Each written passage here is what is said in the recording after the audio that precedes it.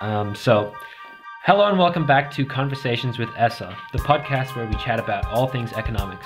My name is Les, and I'm a first year Bachelor of Commerce and IT student at Monash Clayton. And today I'm joined with my co-host, Grace. Grace, how are you doing? I'm good, thank you. I'm also a first year studying commerce and biomedicine at Monash University. So this is the second episode of a new four-part series where we will be providing you with an insight into the careers pathways available to economic majors and what it's like to work in these different industries. Last episode, we interviewed Wayne Geerling, who is a senior lecturer in economics at Monash, about his career in the education sector. Wayne spoke about the future of economics education, teaching using pop culture, and some advice for students interested in a career in economics. So for this episode, we will answer the following questions.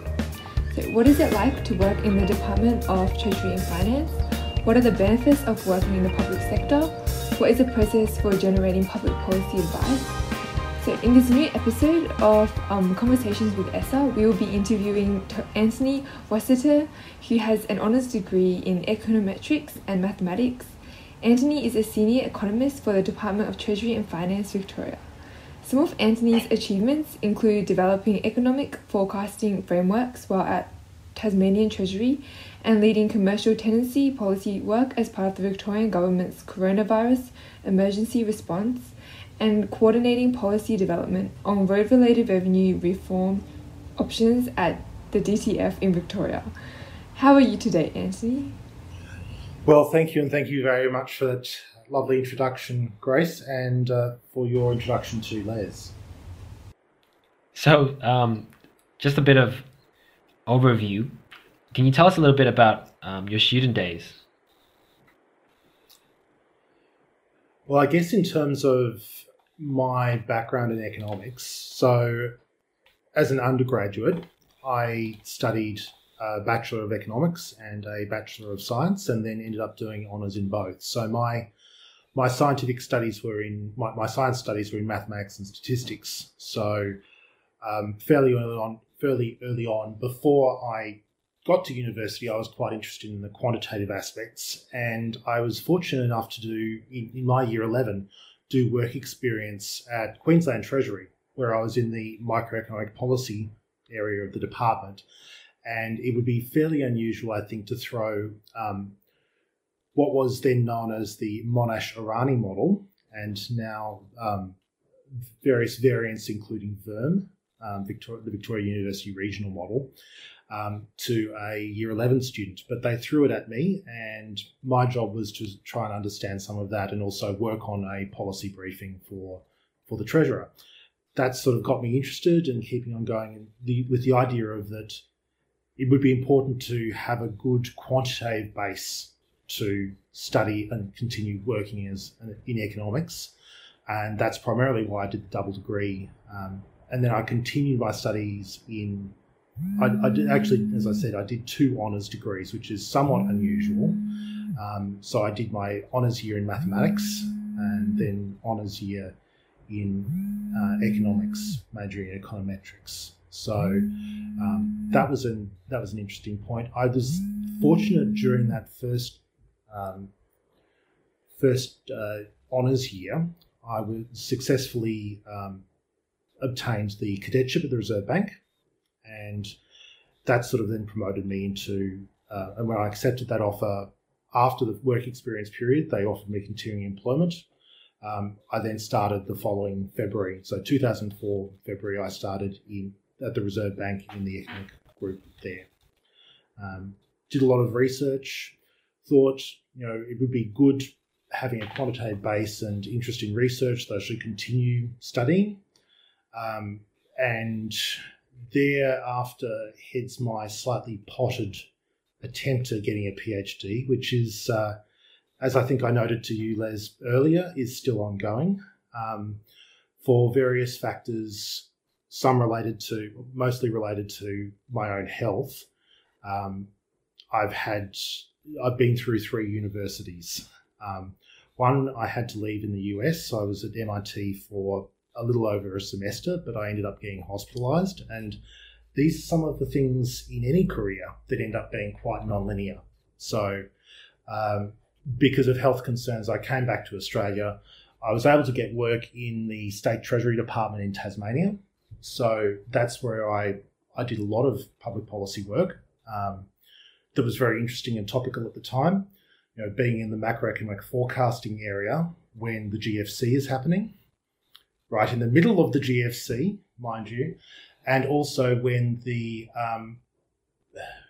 CPRS, the Carbon Pollution Reduction Scheme, the Commonwealth government's under Kevin Rudd as Prime Minister, their first attempt at a carbon pricing mechanism, that work was going on at the same time. So I got to cut my teeth on some very interesting policy work and some forecasting work at that time. And then I decided to move to Melbourne, ostensibly also to pursue another PhD attempt, but this time in Australia. First at La Trobe University in 2011, and then I moved to Monash University, also mainly because of some restructures at La Trobe that made my principal supervisor redundant. So I transferred to Monash University, but then again, personal matters and health intervened, and so I'm currently withdrawn from the PhD in good standing with the idea of returning to that and finishing that work at a slower pace. But these are some of the things to think about in terms of if you are interested in doing that further study, and I guess that's one of the points, try and do it when you're earlier on in the career and before you have other things like health problems or other issues intervene. And sometimes these things happen and, well, for whatever reason, you may not be able to finish what you aim for. But you can still have fun along the way. Yeah, thank you for that description about your career journey. So, can you give us some explanation or some insight into your day-to-day job and what it entails? Look, I guess one of the things to bear in mind in the public service is that there is often not a regular day-to-day. You will be doing some core work. Some of it will involve research on policy matters, potential policy reform options. That will be longer term. And then you'll have a mix of briefings for cabinet, briefings for ministers, responding and coordinating work with other departments, particularly if you're in what they call a central agency, that is the Treasury, Finance, or Premier in Cabinet at the state level, or Prime Minister in Cabinet at the Commonwealth level. Those are considered central agencies. They don't, as a general rule, they don't deliver services, but they are a coordinating body. And so what often the response of those departments is to deal with other departments in some of their proposals and also work collaboratively with those departments. So a lot of time is actually spent talking with people who aren't economists. You don't necessarily, I think yesterday and over the last few days, I've been speaking to people with backgrounds in environmental science, various forms of business studies, law, and some engineers as well. So it really just and IT people as well. So it really just depends on the nature of your work, exactly what you'll be doing. You could be, so in some of my previous roles, I've been working on economic and revenue forecasting. So that's generally a much more defined task. You'd be involved in briefing, providing briefing on, say, Australian Bureau of Statistics releases or other data releases, as well as fine-tuning forecasting models and developing forecasts normally at least twice a year for the government. And at other times, you'll be working on much more longer-term policy work. So in some cases, in my previous roles in Treasury, I've worked on multi-year projects that have involved collaboration with Commonwealth government departments or other state government departments and agencies. So the role is not, I would not consider it as a standard day-to-day job. You'll have a mix of work. And that's one of the good things about if you like variety, That's one of the good things about working in the public service. You have the opportunity to move around. You have the opportunity to work with a range of other people. And if that's what interests you, working sort of around policy issues and thinking about how we can improve the lives and well-being of Victorians, as is the DTF mission statement, then a career in public service may be for you. I hope that answers the question in a slightly interesting way, because it really is the case that there is no standard day in the life of someone who's a public servant. Yeah, wow. So that is quite interesting how you just don't have a set kind of job day to day. And I guess what I found most interesting that I want to ask more about is, do you find it difficult to speak with people who may not have the extensive econometrics expertise in your work? Not at all. I mean, one of the big things is with any job is translation, particularly if you're working with the public or you're working with people who are trained in other disciplines. The public service has a lot of different skill sets within it to do the roles that it plays in society, and it means that you have to be able to work with a lot of other disciplines. It means that, and getting on to perhaps some of the lessons for thinking about a career in the public service, being able to be open and discuss things and be able to translate economic concepts into terms that others can understand without that necessary technical knowledge. I mean, some work that I've done recently in my role, which I think you'll get to, is I'm also a research affiliate with the Melbourne University Research Centre. That work actually stemmed from work I started in Treasury, but in that work I've been talking to people with backgrounds in, say, environmental science or ecology, and try to translate things that are quite detailed mathematical models, but then put a simple front end on it and put some language around it that people can understand, both at the cursory level, at least enough to do the role that they need to do, understand the mathematics to the extent they need to, and also understand the economics underpinning some of those other aspects. So a lot of this work is about translation. It's not about it's not about just the technical detail. Getting the technical detail right is incredibly important, but it's that ability to translate that's also really valuable, because without that translation, you won't have the influence. That's a great segue into the next question. So can you tell us a little bit about the last paper you published? Okay, so this is probably going to throw you a little bit too. I've as well as being an economist, I am also a statistician, so by training. And the most recent paper that's just been accepted as of 2 days ago is actually into a dermatology journal. So I've been working and doing some statistical modelling, basically a meta-analysis of some published research in dermatology, looking at hyaluronic acid fillers. So things like fillers for getting rid of wrinkles on your face, and given that I'm sort of that age where I probably need to think about it, it's quite interesting to just think about. It's to do with some procedural techniques, but it's a statistical analysis. So that's just been accepted into the journal Dermatologic Therapy. So it's, as you can see, I'm sort of a little bit of have fairly eclectic interests and work fairly broadly. Yes, that was very interesting.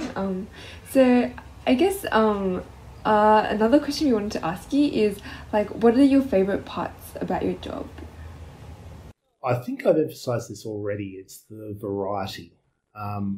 One of the things that I found working early in my career is that I found real interest in not just focusing singularly singularly on one single problem and then trying to mine it, which is often the way that, I guess, contrasting perhaps with an academic approach, that tends to be what happens. You go into a fairly narrow field and then you try and become a real expert at it, and you go and do further work and refine, and you publish more papers in this sort of fairly narrowly contained field. For me, what I found interesting is working across a variety of projects. And that for me is the big plus of working in a department, particularly like Treasury and Finance, or I don't have first-hand experience, but similarly in something like the Department of Premier and Cabinet, where you are required to really work across a range of things. I mean, if I think about it, in the last year or so, I've worked on projects that relate to justice demand forecasting, various issues in terms of government insurance, insurance policy and risk management. There's also been the coronavirus response work that I've done mainly on commercial tenancies, but also on residential tenancies, as well as what probably is more the core of my standard job, which is around transport policy. That's what I work on at the moment.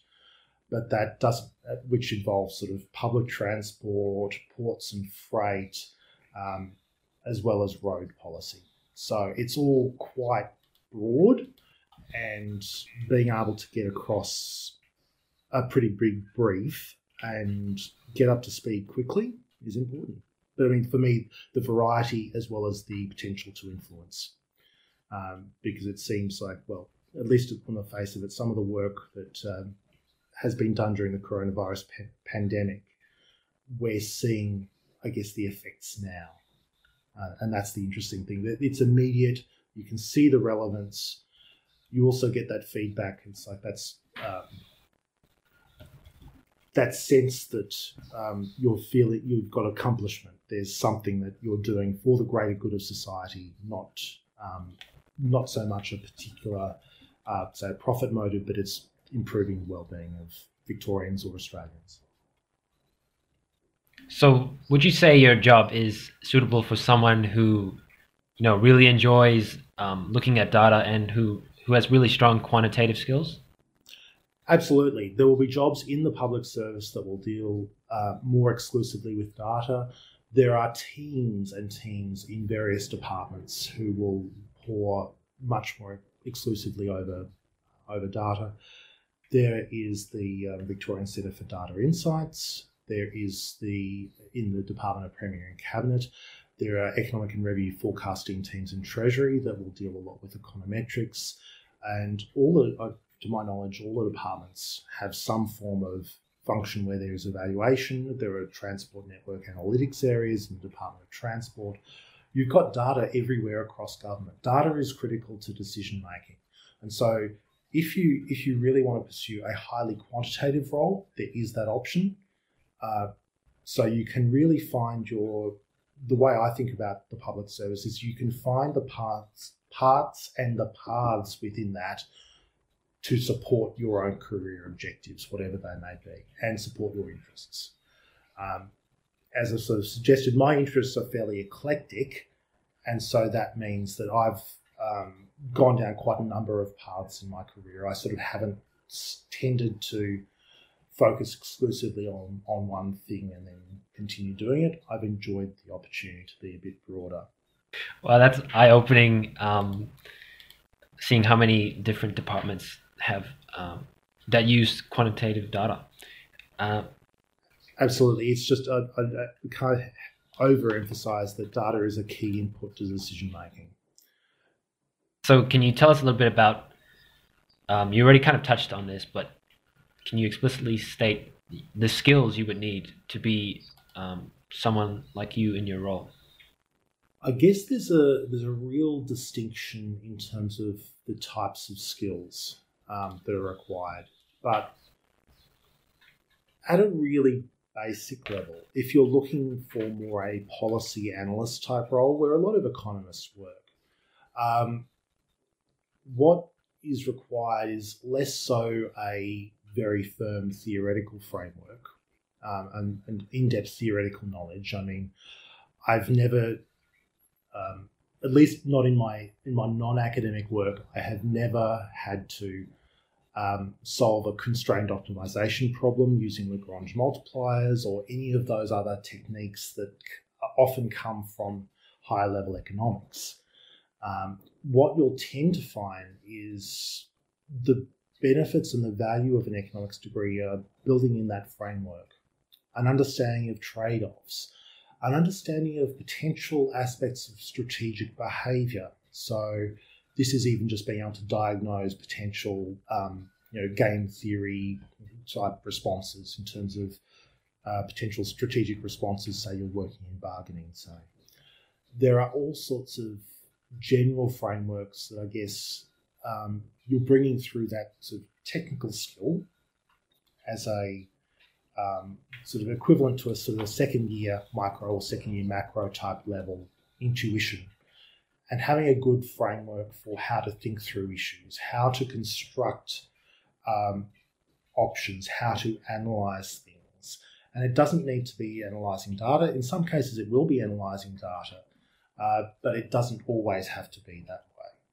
It's about the idea of a policy development process where you're able to describe the problem, identify potential options, assess those options against some form of criteria, which may involve some quantitative methods like a cost-benefit analysis or something like that, and then be able to provide recommendations to government on how they should proceed based on the costs and benefits, the trade-offs, all of those other policy merit aspects to be able to come through. And it's that clear level of thinking that really has to go through all of your policy work. And that's sort of the policy framework that I would tend to adopt and therefore think about in my day-to-day work. On top of those more generic or general skills, some roles will require a much more quantitative basis. So that's where understanding of spreadsheets, perhaps experience in programs like R, or occasionally Python. It depends on which department and what you're doing with the data. There are all sorts of programs that people can use. And so you may need for some roles you'll need that data experience. You might even need some information management experience. At the other, I guess those are sort of the technical skills, but a lot of the work of the public service relies on people who have good communication skills. So this relies on effective communication skills, but also things like being able to negotiate, being able to represent people in meetings, being able to speak up and articulate particular points of view, and persuade people, convince people that your arguments are appropriate.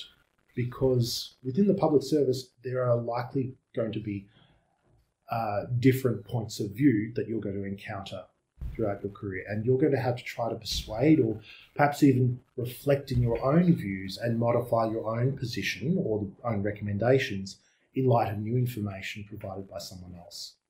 But it's those soft skills, both in written and oral communication, negotiation, that are absolutely vital.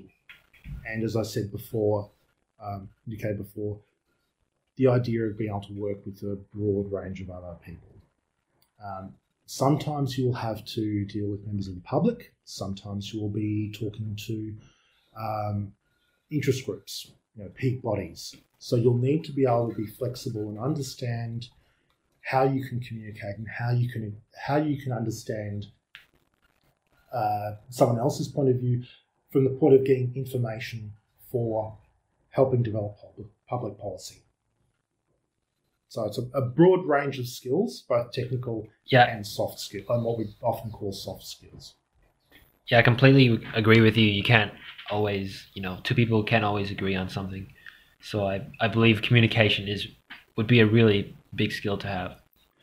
Absolutely. I think I know that we'll talk about the specifics of the coronavirus pandemic, but one of the things that I've encountered is around communication is absolutely vital to try and persuade and try and align people, because if you've only got 5 hours to write a cabinet submission or a cabinet committee submission, which has indeed happened fairly recently for me.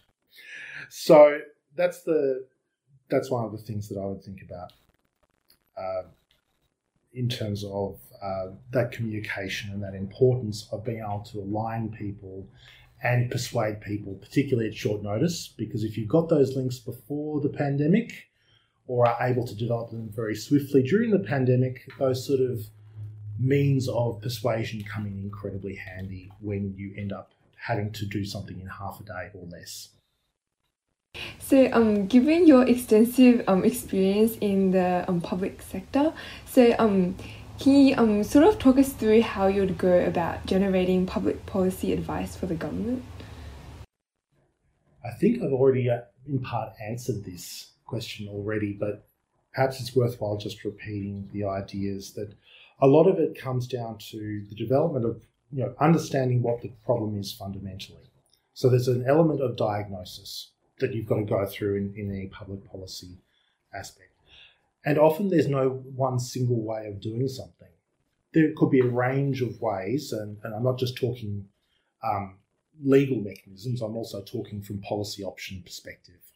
So it's really being able to understand and distill those various options and then go through based on being able to, for instance, establish how you would rank or rate various options. So in terms of, say, as an example would be a cost-benefit analysis, you may need to do something like that in terms of trying to prioritise, or some form of multi-criteria analysis, or just even just to think through, well, what are the various options, what are the trade-offs, and then, okay, well, what's the recommended option for us to achieve particular objectives? Which was most effective? What about the costs involved? Are there equity issues, as in, does it benefit one group over another, or what happens in terms of the distribution of costs and benefits? So all of those sort of things might come into play, and then you, based on your criteria, you put forward a series of recommendations and be able to frame that.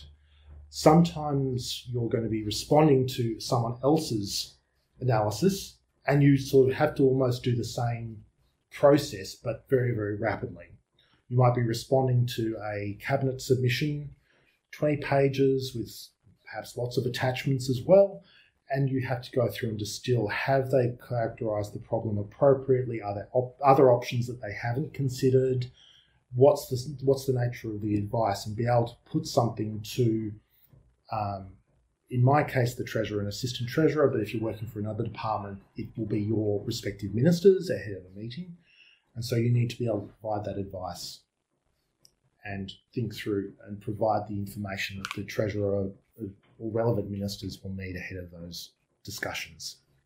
Because ultimately, as public servants, unless you're somewhere where you have delegated authority, like you're the Governor of the Reserve Bank, your decision makers are indeed ministers or cabinet.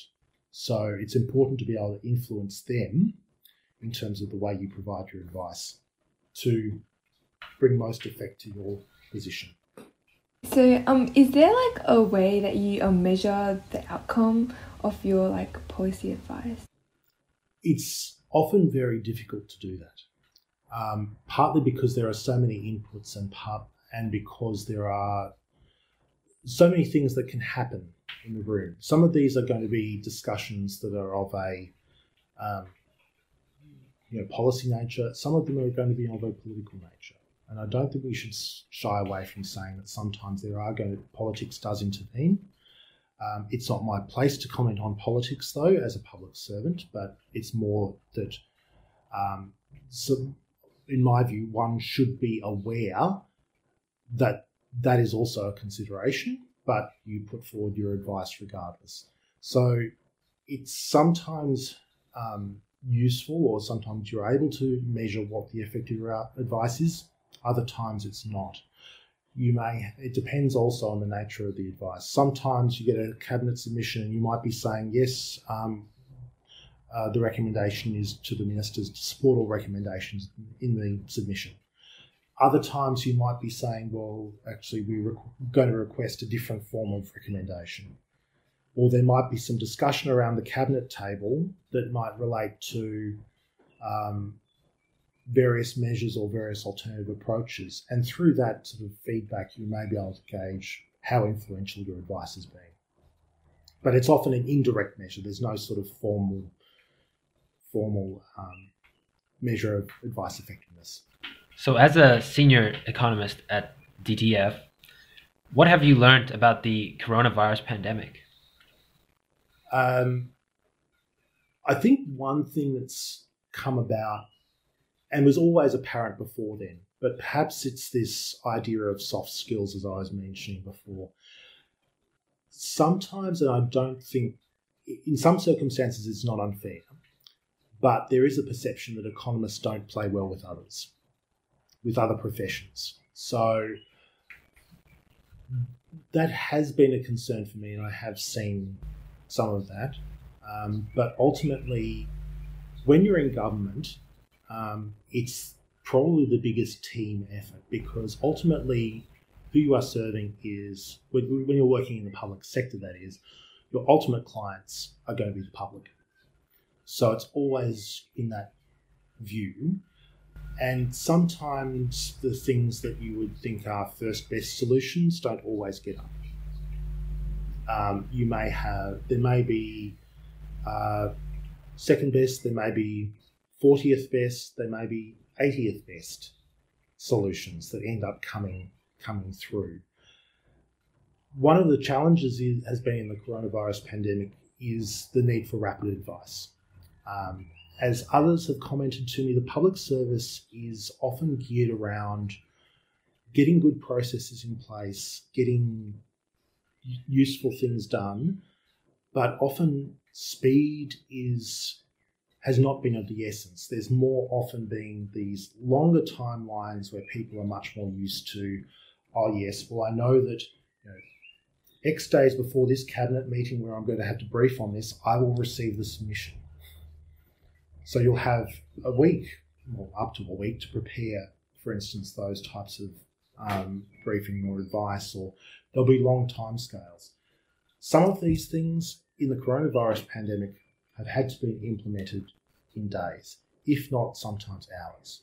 So the nature of advice and being able to do that sort of rapid translation has been so important. And that's what I mean, what I emphasised before in terms of communication. Communication has become vital. The ability to persuade and build alliances in short scale has been vital. The ability for people, say in my role, to work with lawyers who are trying to draft regulations or legislation or make sure that things are accurately reflected. So that something that we would like to do from a policy perspective can in fact be done legally. We have to be able to talk to or understand the perceptions of various peak bodies or interest groups or people who will be affected by this. And often that has to be worked out in quite rapid turnaround. So it's certainly a challenge, but if you get your skills hat on and have not only the technical skills, but also some of those soft skills there, it will put you in good stead for being able to deal with that rapid decision making. That's sort of what I've learnt through this process. So if noting down the speed of, you talked about speed, do you think this would, this pandemic would affect how things are done if a similar situation would happen in the future? From my perspective, it really depends on the willingness of people to engage in that speedy decision making and understanding the trade-offs. That's often been a communication challenge, both within and beyond the public service. This is a rapidly evolving situation. And one thing I think that has become more evident, and some international conferences have picked up on this theme, that there needs to be much greater interplay between disciplines. For example, epidemiologists and economists. So to understand some of those interrelationships, for instance, between the models that epidemiologists use for understanding disease transmission, the network models that economists use, and then understanding some of those broader implications. That's what I'd see. In terms of whether this all changes in terms of the speed, I'm not sure. It's going to depend on people's willingness to be able to keep up that speed. It does get very difficult to maintain sort of speed and rapid decision making and all of those protocols. I'm sort of that age where I remember there was a Commonwealth Treasury official who fronted a Senate estimates hearing. She had, I believe, 2 small children at the time, and had worked on one thing 48 hours in a row. That's the sort of thing that will happen. I haven't experienced quite that during this, but let's just say I did not have a day off over Easter when all of this was going on. So it's just being able to be prepared to do that, and sometimes it's going to be hard. In all honesty, I'm not sure that the public service would be. Going back to your question, I think the public service would be prepared again to increase the speed. There is always that capacity to do so by refocusing, redeploying resources, but I'm not sure it's going to be. We'll be able to continue it when, I guess, the situation, if or when it settles down, and return to some, I guess, some more usual conventional situations. Okay, that was interesting insight into the government's coronavirus response.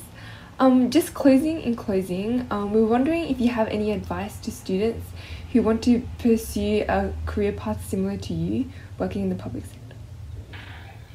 Stay interested. Read widely, and work on those, not just the technical skills during university, but also work on and seek out opportunities to talk to people and understand what's going on. I was very lucky as an undergraduate. I did some work with SEDA, the Committee for Economic Development of Australia, in Brisbane. And I also had good ties and networks into the Economic Society of Australia Queensland branch, given I was a student in Queensland at the time. That for me opened up a range of different policy areas and awareness of economics that I think you don't often get at university. And I encourage people to think about trying to get in touch with ESSA, for example, of course, or some of the professional bodies like the Economic Society of Australia, to be aware of what's going on, to read widely, to think about and be able to consider current debates. Consider how you would frame advice in these types of things, how you might think through some of those issues according to sort of a policy paradigm. Think about trade-offs. Think about how you might communicate these things. Be interested. That's the main thing. Oftentimes people say the public service, often people who go into the public service are not necessarily seeking monetary reward. There can be significant monetary reward involved in those careers, but you're more likely to get some sense of accomplishment. And so if that's what drives you, that sense of accomplishment of making a difference, then certainly go and investigate your options in state, local and federal government. Okay, thank you, Anthony Rossiter, for your time. I think we can wrap that up here. Thank you. Once again, we're truly grateful for you coming along. Many thanks from the ESSA committee as well. So that's all for today. Big thank you to Anthony Rossiter for joining us. We've learned about working in the public sector in the Department of Treasury and Finance, and where a career in economics and econometrics could lead you to. Thank you for tuning in today, and keep your eyes peeled for the next episode of Conversations with ESSA. In the next episode, we will be exploring opportunities in the private sector in the field of economics. Bye now.